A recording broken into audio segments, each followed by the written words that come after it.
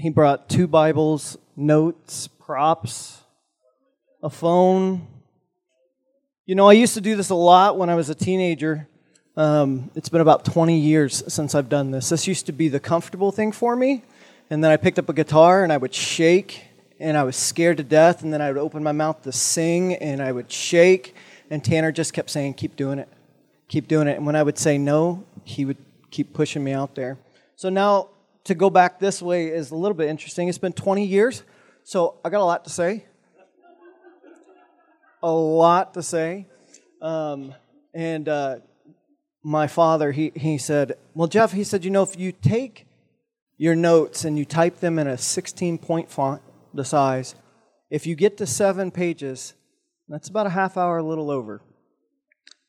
So I did my homework, and I got 7 pages, and I timed it last night, and we were at 42 minutes. So anyway, if you get tired of me, you have my permission to just leave. I want to do something, though. My time hasn't started yet, though. Hasn't started yet. No, it didn't. Yeah, it starts when I, actually start off the notes. I want to do something. I was wrecked during worship. That song, You Came, I knew that you would come. And the whole theme about Philippians is we've been talking about joy, which is interesting as you read a book from a man who's been in prison. Think about that for a second. A man who's in prison is encouraging us thousands of years later. Here we are, and Paul's speaking to us from a cell. And I was thinking about that. You came, I knew it. I knew it. And I was thinking about my little niece and how we're just pressing through for breakthrough for her, battling cancer. And I was thinking about the people around us. And then I started to think about not my generation, but my dad's generation. And from me to you, if you're over 50, let's just put it that way. If you're over 50, I want to challenge you. We're a mess and we need you. We don't always do a good job honoring you and respecting you and listening. But there are people here who are holding babies, just getting married, just starting out life, starting careers and things like that. And so, again, this is not part of my time. But what I'd like us to do is I'd like us to stand. Let's stand for a second. And I felt so strongly in this. You came, I knew that you would come. And I was thinking, if you don't have a Kathy Marshall in your life, you need to get one. I've been thinking about the hard times in my life and the people who have been around me, constantly encouraging me. And Mom and Dad for sure have been one, but Miss Kathy's always been there, encouraging me, not disciplining, not scolding, listening, nodding. I can only imagine how many times she quietly says, man, he's a mess. But just encouraging and prodding me towards who God created me to be. And so I want to activate you people who are over 50. And I want to spend 3 minutes purposefully. If you're over 50, I'd like you to find somebody who's not, or at least who you think is not, and put your hand on them. Tell them that you believe in them. Look at them in the eye, and just spend a moment and pray for them. We're going to take just a few minutes to do that, but I feel very, very pressed upon to do that.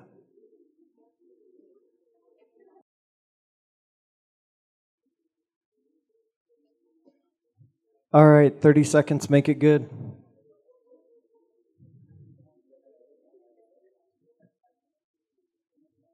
Thank you. Thank you, thank you, thank you. We need you. We need you. Yeah. All right. So the PowerPoint is up.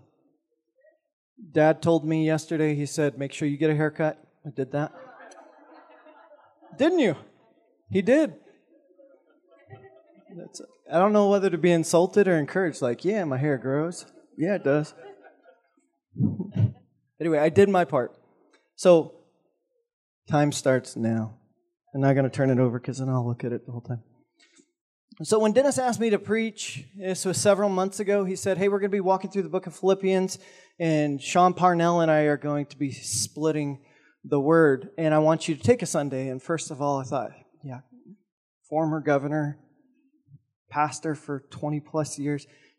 Yeah, sure, why not? We're going to be doing Philippians. He said, what do you want? Read through Philippians, tell me what you want. I said, just tell me what you want me to preach, and I'll do that. Because like I said, I got 20 years, so giving me an open canvas is hard. And then I'm a little bit of a procrastinator. My wife will attest to that. And she said, yeah, she's right. So I was like, how many chapters are there in Philippians? I like Philippians 4, Dad. I'll do Philippians 4. He said, do you want to preach on the 21st or the 28th? And so naturally it was the 28th. And so here we are, and we're rounding it out. And I've been so blessed by Dad and by Mr. Parnell just preaching through the Word, and I just love it. A little bit about myself. Oh, you can put up the title. I choose my perspective.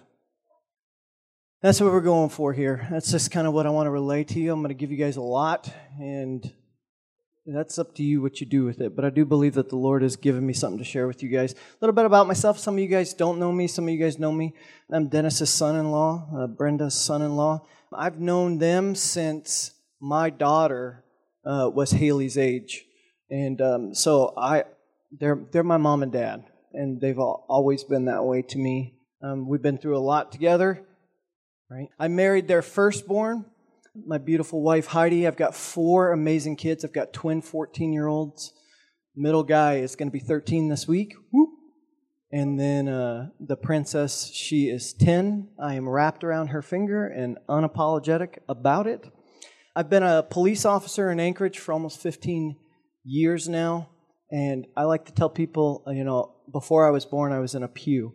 I just come from a very long line of Southern Baptist background. My dad is a Southern Baptist pastor. He pastors Muldoon Baptist Church, the Big Red Church on Muldoon Road. And my father-in-law is a pastor, and on and on and on. That's me a little bit. How many of you guys got your Bibles? Dad, I think they're getting better. I think we're getting better. How many of you guys got your Bible on your phone? There we go. I love it.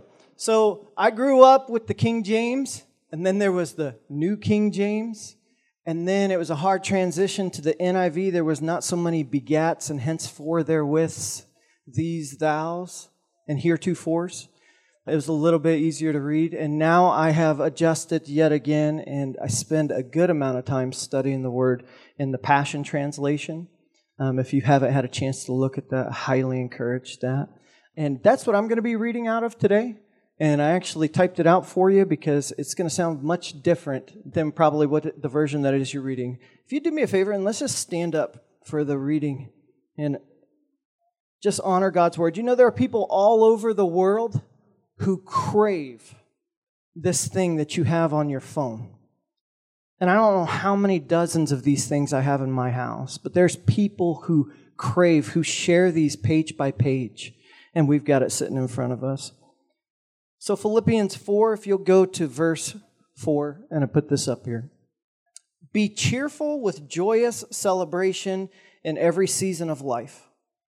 Let joy overflow, for you are united with the Anointed One. Let gentleness be seen in every relationship, for our Lord is near. And then to verse 10, my heart overflows with joy when I think of how you showed your love to me by your financial support of my ministry. For even though you have so little, you still continue to help me at every opportunity. I'm not telling you this because I'm in need, for I have learned to be satisfied in any circumstance. I know what it means to lack, and I know what it means to experience overwhelming abundance. For I'm trained in the secret of overcoming all things, whether in fullness or in hunger, and I find that the strength of Christ's explosive power infuses me to conquer every difficulty. Read that again there. And I find that the strength of Christ's explosive power infuses me to conquer every difficulty. And since this is the last week of Philippians, let's go back to chapter 1, verse 12. I want you to know, dear ones, what has happened to me has not hindered me, but it's helped my ministry of preaching the gospel, causing it to expand and to spread to many people. For now, the elite Roman guards and government officials overseeing my imprisonment have plainly recognized that I am here because of my love for the Anointed One. And what I'm going through has actually caused many believers to become even more courageous in the Lord and to be bold and passionate to preach the Word of God, all because of my chains. God, I just thank you so much for your Word. Lord, I just pray right now, you don't need permission, but we give it to you. Lord, we open up our hearts and we invite you in to rearrange the furniture, to do surgery, God. And Lord, I just pray that you would give us ears to hear and that we would be receptive to you this morning. And we're just excited and thankful for you, who you are. And we are filled with hope. You came, we knew that you would come, God. And we just thank you that you're here with us now. Amen. When you have a seat, tell your neighbor, say, I'm excited. You can be excited. So say this out loud with me. I choose my perspective. With some conviction. I choose my perspective. You know, Danny Silk is a friend of the house, and if he's taught us anything, if he's taught me anything, it's that I'm responsible for me. And I used to think I could control my wife, that I could control my children. And you know what? That just does not work. I'm in charge of me, and all of life is a choice. And I get to choose my perspective. Perspective, what is that?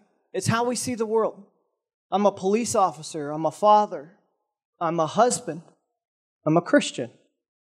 It's how I see the world. We all see the world completely differently.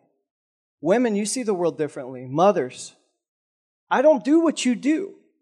But all of our life's experiences give us a unique lens in which we see the world. I oftentimes get frustrated at my father who tells me, you're just seeing through this lens. You need to adjust your focus. My perspective, I need to adjust it. And who's in control of that? Well, not me for you, but you for you. You're in charge of that. I was going to title this message, Joy in Every Circumstance. Look at your neighbor and say, get your hopes up. Say it again. Look at him in the eye. Get your hopes up. We need faith. We need to be injected with new levels of hope and of joy and of faith. So I was going to title this, Joy in Every Perspective. But as I began to talk to my wife about it, you know what? There's some circumstances I just can't find joy in. Just can't. I've been broke before and owed people tens of thousands of dollars. It's hard to be happy about my financial situation. I've got a 13-year-old niece who's battling with brain cancer and cancer throughout her body. It's hard to find joy in that circumstance. I've been at odds with my wife, believe it or not. Two Christians from Christian homes whose parents are pastors can struggle. It's hard to find joy. It's all perspective. It's not necessarily joy in every circumstance. I believe we can find the joy. We can see what God is doing a lot of times after we've gotten out of it, but we're adjusting our focus. When we're looking at this text, I'm going to be a good Southern Baptist boy. I'm going to give you 3 points. 1, 2, 3, right? It's like when we sing the hymns, we sing the first, second, and last verse, no matter how many verses there are. 3 points, and I believe that there's a lot of them that you can pull out of here. And I believe in being raw and authentic. That's who I am. These 3 points, you do have a choice. Period. No arguing that. Number 2, choose your perspective. And number 3, the least church-like phrase you've ever seen on a PowerPoint, embrace the suck. I can't remember what I had it before. I was saying a lot of different things. My wife was like, embrace the suck. Just say it. I said, do I have permission? So your daughter gave me that permission. So if you're going to talk to anybody after the service, she's sitting right behind you. Point number 1, you do have a choice. You know, freedom is defined as the power or right to act, speak, or think how you want to without hindrance or restraint. And you know what? The whole kingdom is predicated on freedom. Free will. There are laws to the kingdom. God wants to commune with you and have relationship with you and says, the only way that you can do that legally is through my son, but you have a choice. You can choose freedom. I can't be fully loved or fully love God if I don't have a choice in the matter. You choose. You do have freedom to choose. And where was Paul writing this scripture from? Say it. From jail. Do you think he was rightfully imprisoned? You know, so many of the New Testament books that were written by Paul were under incredible hardship. Paul, in prison, choosing to leverage his ministry and his influence to encourage the church. Perspective. I would write about a lot of other things than encouraging people. But that's not Paul. You know what? I love it when I'm struggling and in a funk. Anybody else been in a funk before? I'll take the giggles as a yes. I love it when people come along because they're in a good spot in life and try to tell me how I should be doing it differently. And I especially love it when people who either A, don't have kids, have never been a police officer, who have never been a husband, have the answers because they read the book. They know it. Well, go ahead and show that video. It's a lot like this.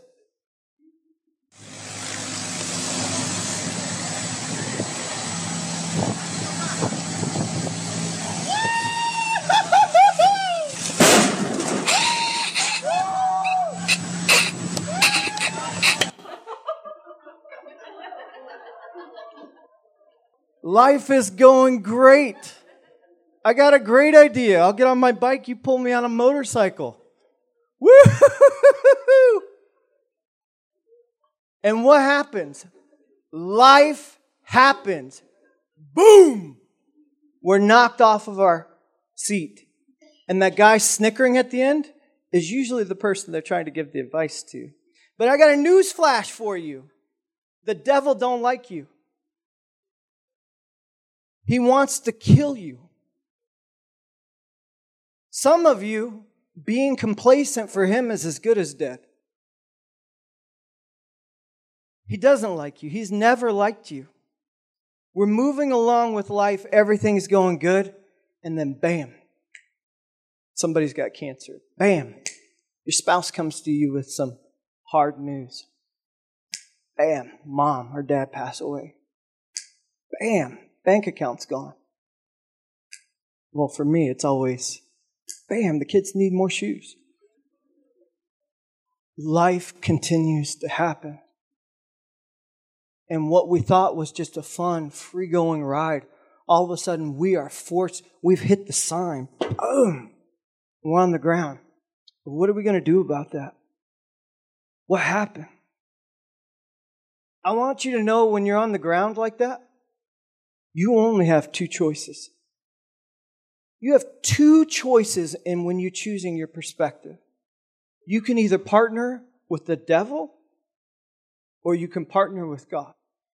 There is no middle ground. There's none. I get really confused when people try to walk that middle tightrope. It's either you're choosing to partner with the devil or you're choosing to partner with God. You know, Bill Johnson, I love him. And he said something so simply and so eloquently, even I can remember it. And it's become like a cornerstone of my theology. God good, devil bad. And it's just true. The devil is out there and does not want you to have success, does not want you to win. And guys, we're the church of the people. We've heard that. If you've been sitting in church for longer than 2 weeks, you've heard the people are the church. Do you know that I believe, personally, I'm very, very passionate about the church. A couple things that I believe. I believe that God is real. God is love. He is for you, not against you, a good father. He is alive and doing things and working powerfully, miraculously all over the world. I believe in the joy of who He is. And I'm also passionate about the church. And I believe that the church is supposed to be the most revolutionary and impactful force multiplier in the world. It was the way God designed us to be.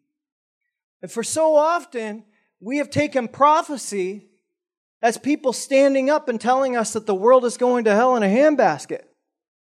We have on-demand news telling us that the stock market is crashing, the housing market's going away. I don't even want to talk about politics. You're welcome. Did that for you.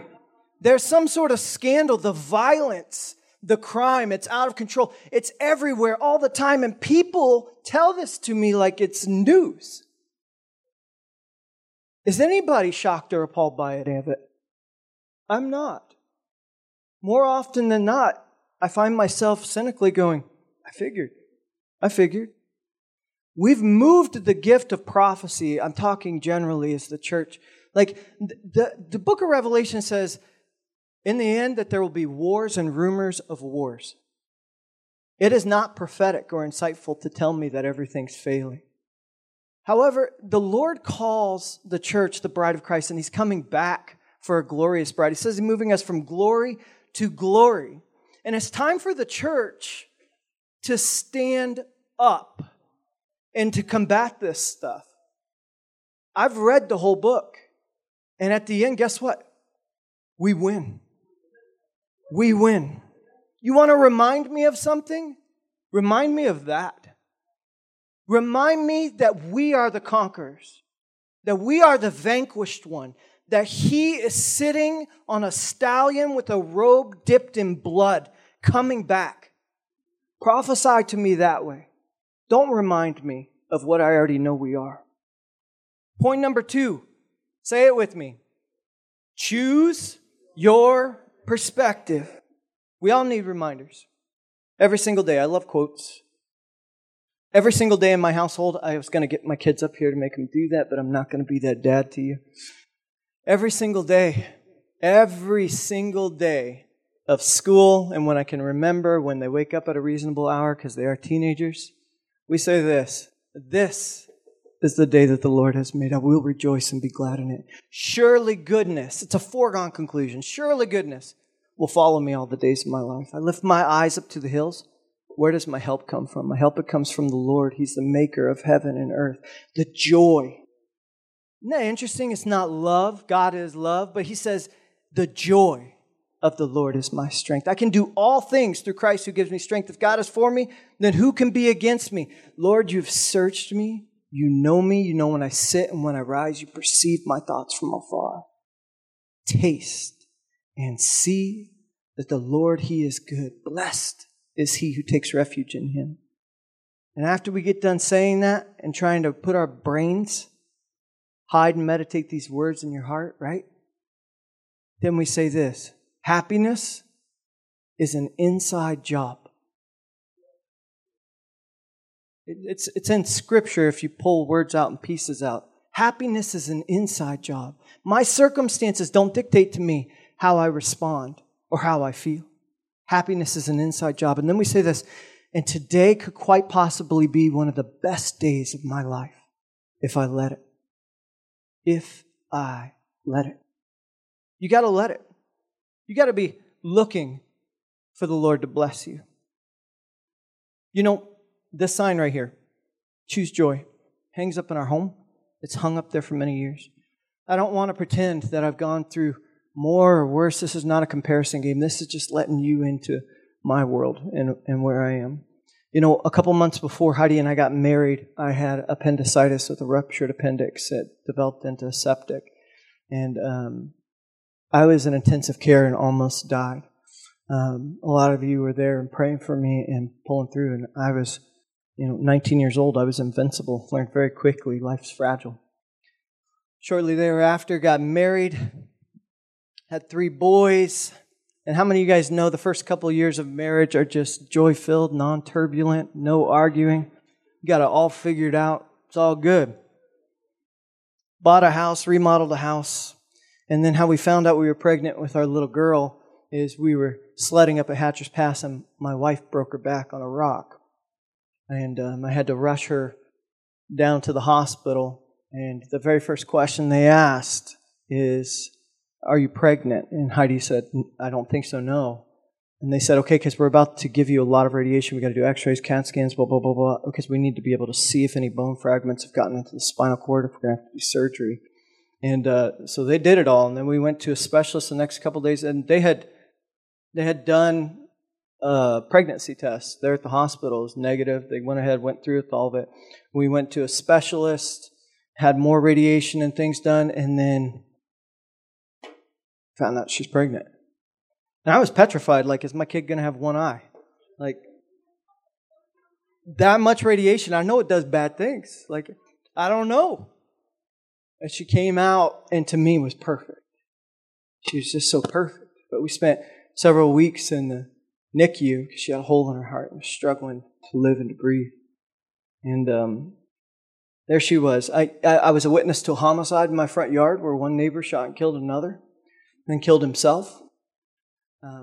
My wife has had people up to no good in the middle of the night while I'm at work in Anchorage call me in the middle of the night to say people have surrounded her house and she's confronting somebody at the front door with a gun. Don't tell it. But true story, right, Tabby? We've had a lot of things happen in our life like you. Like you. Not the same, different. Some of you guys have gone through and going through stuff I would never want to experience. But I found this in a store. It had no price tag on it, but I bought it anyway. I don't know how I did it. Choose Joy. We hung it above our door. It's a conscious decision how we're going to choose our perspective, how we're going to view the things that are going on in our life. You know, it's like a muscle. If you don't use it, you lose it. You ever seen those people that are just so infectiously joy-filled and happy all the time? You're like, how in the world do you do that? Linda, how do you smile all the daggone time? I don't get that. Right? We've got a family friend that's walking through a nasty divorce, and he's always handing out rocks with the word gratitude on them and laughing and smiling. How do people get like that? It didn't happen overnight. It's a muscle. You either lose it or you use it. Use it or lose it. You know what? Negativity muscle is the same way. Same exact way. Give yourself some grace. It's going to take time to adjust that.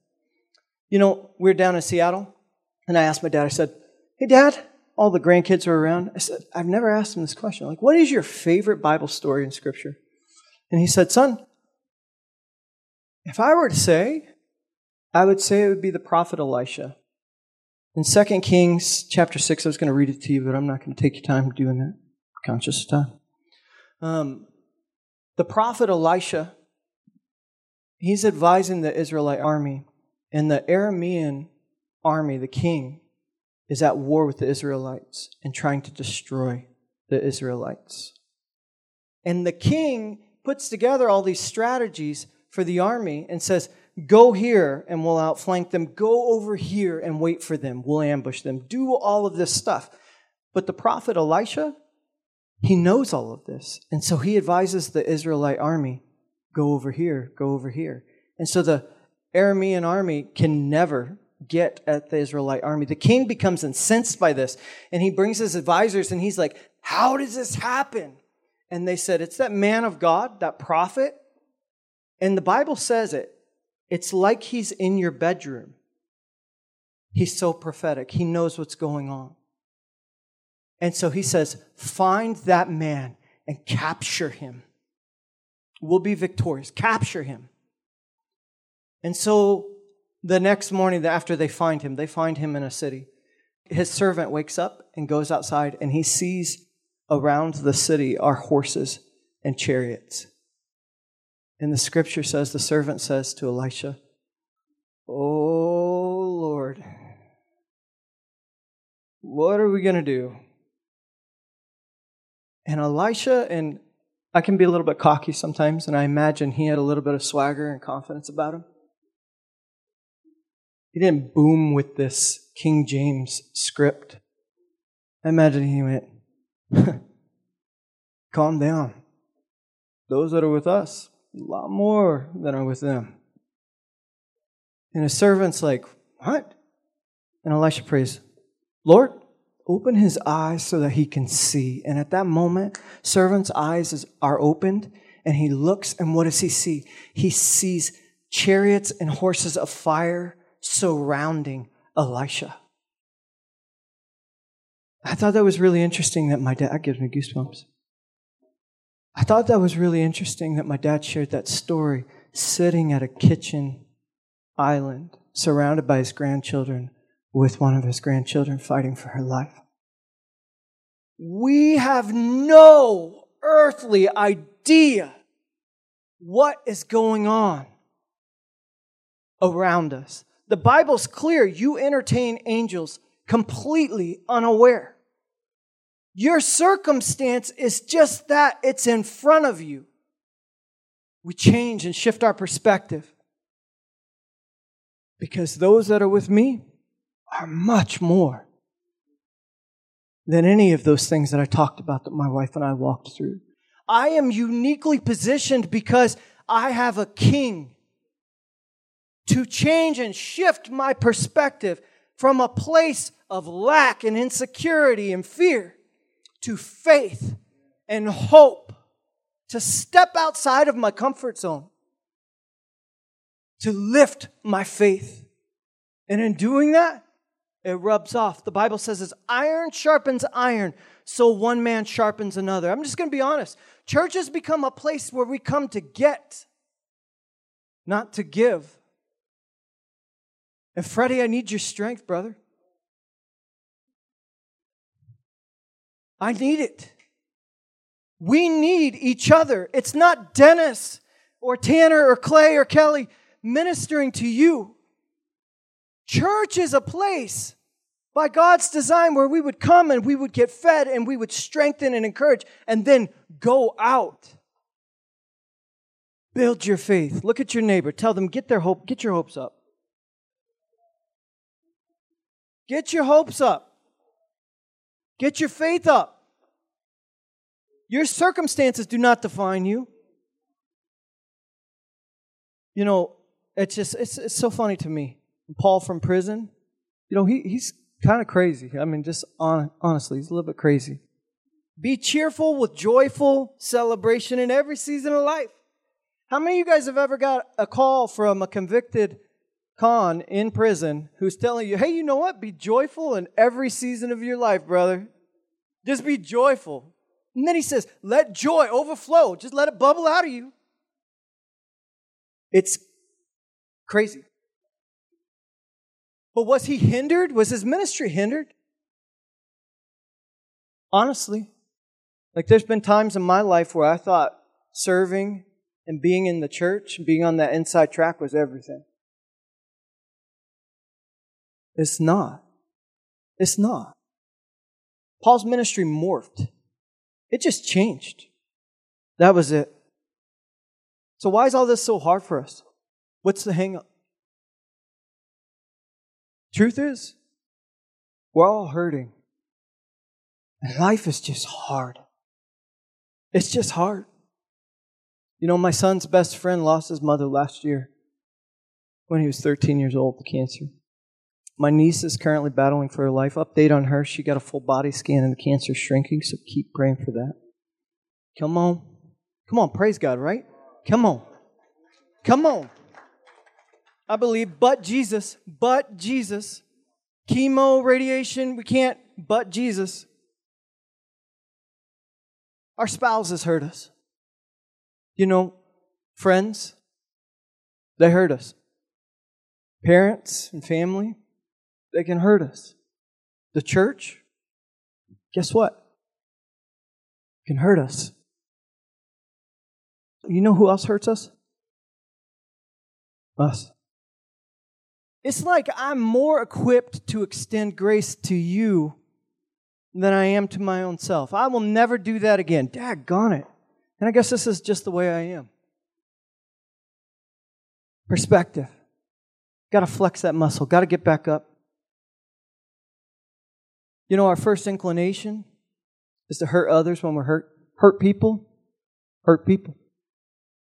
You got to fix the cut or you'll bleed all over everybody.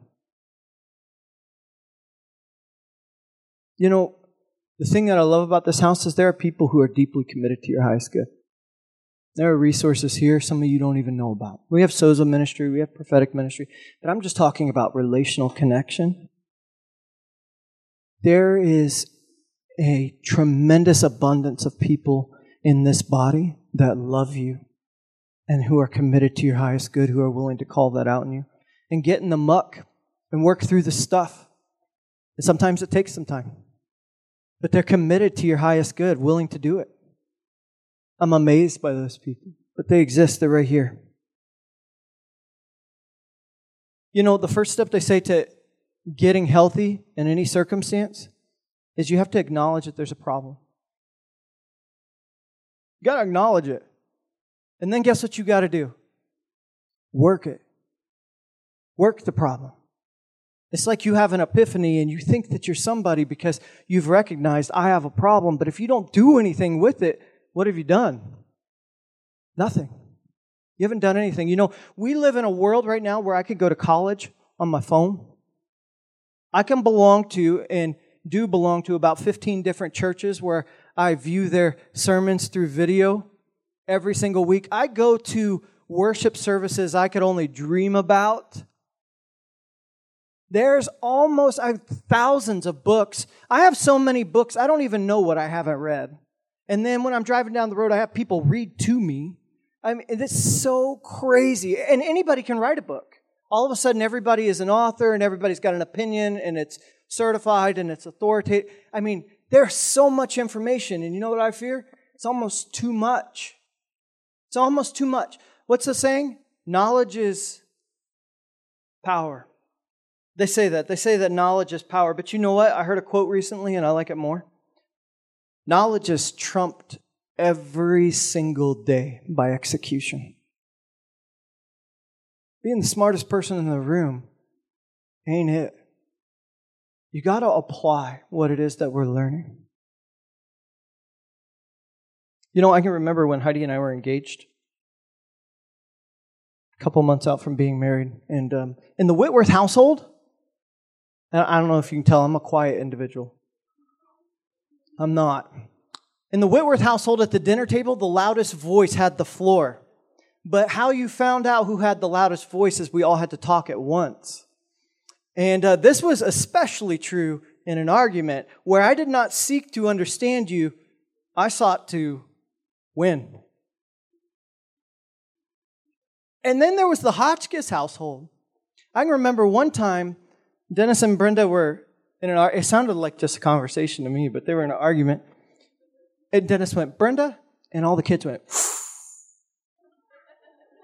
and I was like, what in the world is that? And she came from a family culture where they sought to listen and understand, a lot healthier than what I came from. And I can remember when we would get in arguments, they were good arguments too, at least from my perspective. Like, they were good, you know? And never degrading or anything like that. But I can remember I was on the phone and I was at work and I was going off into this phone because we were arguing about something super important as 18 and 19-year-old engaged couples do. And we're going at it. I'm going at it. And I can remember saying, are you even going to respond to me? And then my worst nightmare came true as the voice who came through the other end was not Heidi's. Jeff, this is Brenda. And I had been going for several minutes at that point. Heidi is going to go to bed tonight, and she will call you tomorrow. Yes, ma'am. Have a good night. We've learned a lot. 17 years of marriage, people. Come on. I'll testify. You can get there. You know, sometimes we still revert to that. It's like, it's a constant working to keep working on that. Imagine what we would miss out on, though, If we just, this is hard. You don't talk the way I talk. I don't talk the way you talk. I value you, but this just, we're done. I can't tell you the passion and love I have for that woman. And how much she feeds me and points me to who I am. Would have missed it. Acknowledge what the problem is. Shift your perspective. And it was to her, I need what's inside of you. Give it to me. What do I got to do to get it? Oh, I need to change. So quickly. You know who needs to change here in this circumstance. We're so quick. Usually it's us. Growth and relationship in our lives are more often marked by the struggles that we overcome and the lessons learned from them than the successes. It makes those successes over those difficulties all that much more sweet. Here's the crux of everything that I'm saying. This haunted me when I read it. I should have done Philippians 1, but I want you to know, dear ones, what has happened to me has not hindered but helped my ministry of preaching the gospel, causing it to expand and spread to many people. For now, even the elite Roman guards and government officials overseeing my imprisonment have plainly recognized that I'm here because of my love for the Anointed One. And what I'm going through has actually caused many believers to become even more courageous in the Lord. You ever thought about that? The thing that you're walking through right now is giving courage and strength to your brothers and sisters around you. Are you walking in that struggle with that sense of urgency, of responsibility to lend courage to your brothers and sisters? Or are you the victim who needs?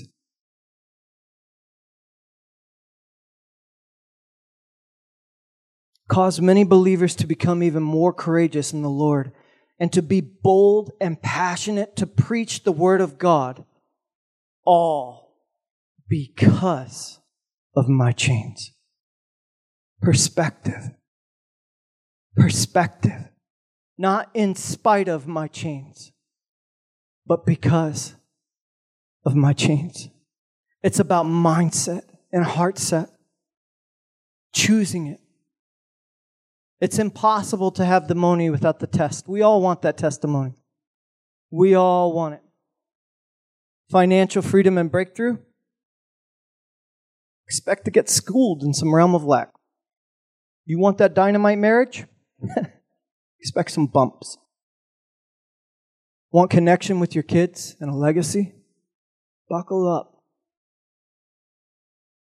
You want to command disease and heartbreak to go in the name of Jesus? Careful what you ask for. Expect to see that stuff firsthand. Do we want a church that reforms the norms and impacts our culture? Expect some pain. We are given authority over the things we walk through in our lives. You could never have the victory over Goliath if David never stepped out on the battlefield. You've got to get out there and fight. We've all heard it. You can't give away what you don't possess. You know, I'm not immune. I feel like I do a pretty good job consistently trying to stay filled, motivated, excited, and joy-filled about life, smiling to people.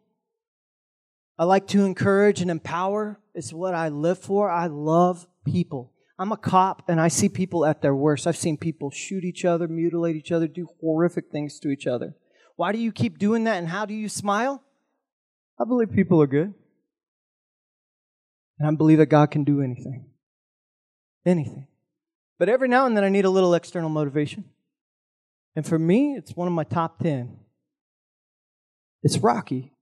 Right? Any guys in the room, Rocky? All right, let's roll that one.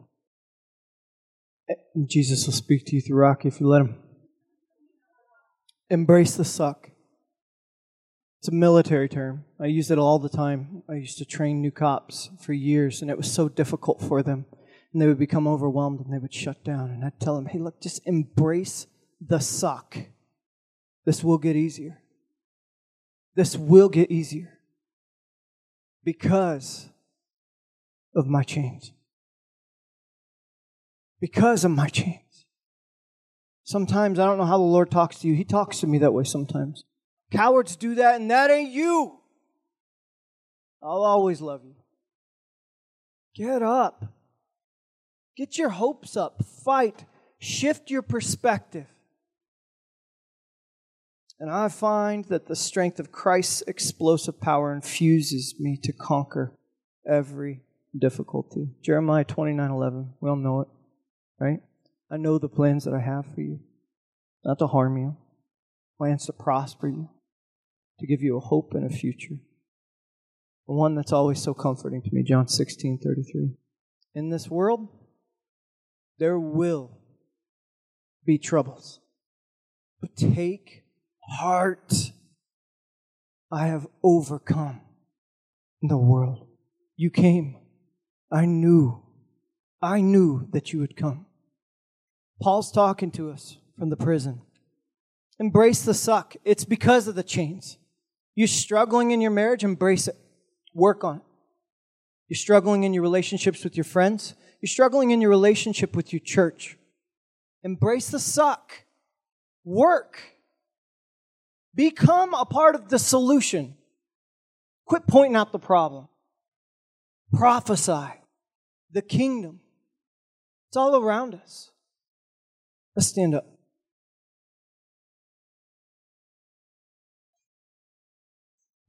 You went too long, Dennis.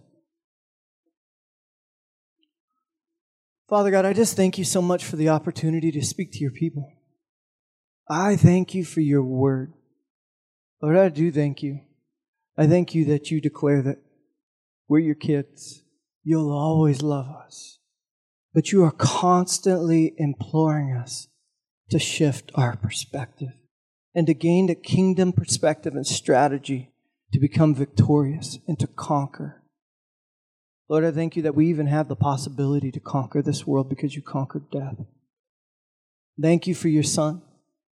Lord, I thank you that we can live amongst hardship with hope and with joy, and that each one of us is uniquely designed to embrace that, and we have the capability to do it. But Lord, I just ask for your grace to fill this room right now in Jesus' name. And put our hands on our hearts. Father God, right now, like liquid honey, I just loose your grace and your peace into every person's heart and soul.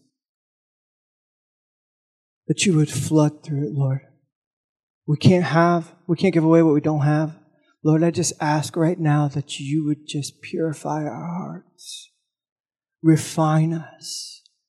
Give us grace to conquer the mountains in front of us, God. One step at a time, step by step. And give us the strength to choose our perspective, to be responsible for how we view our chains.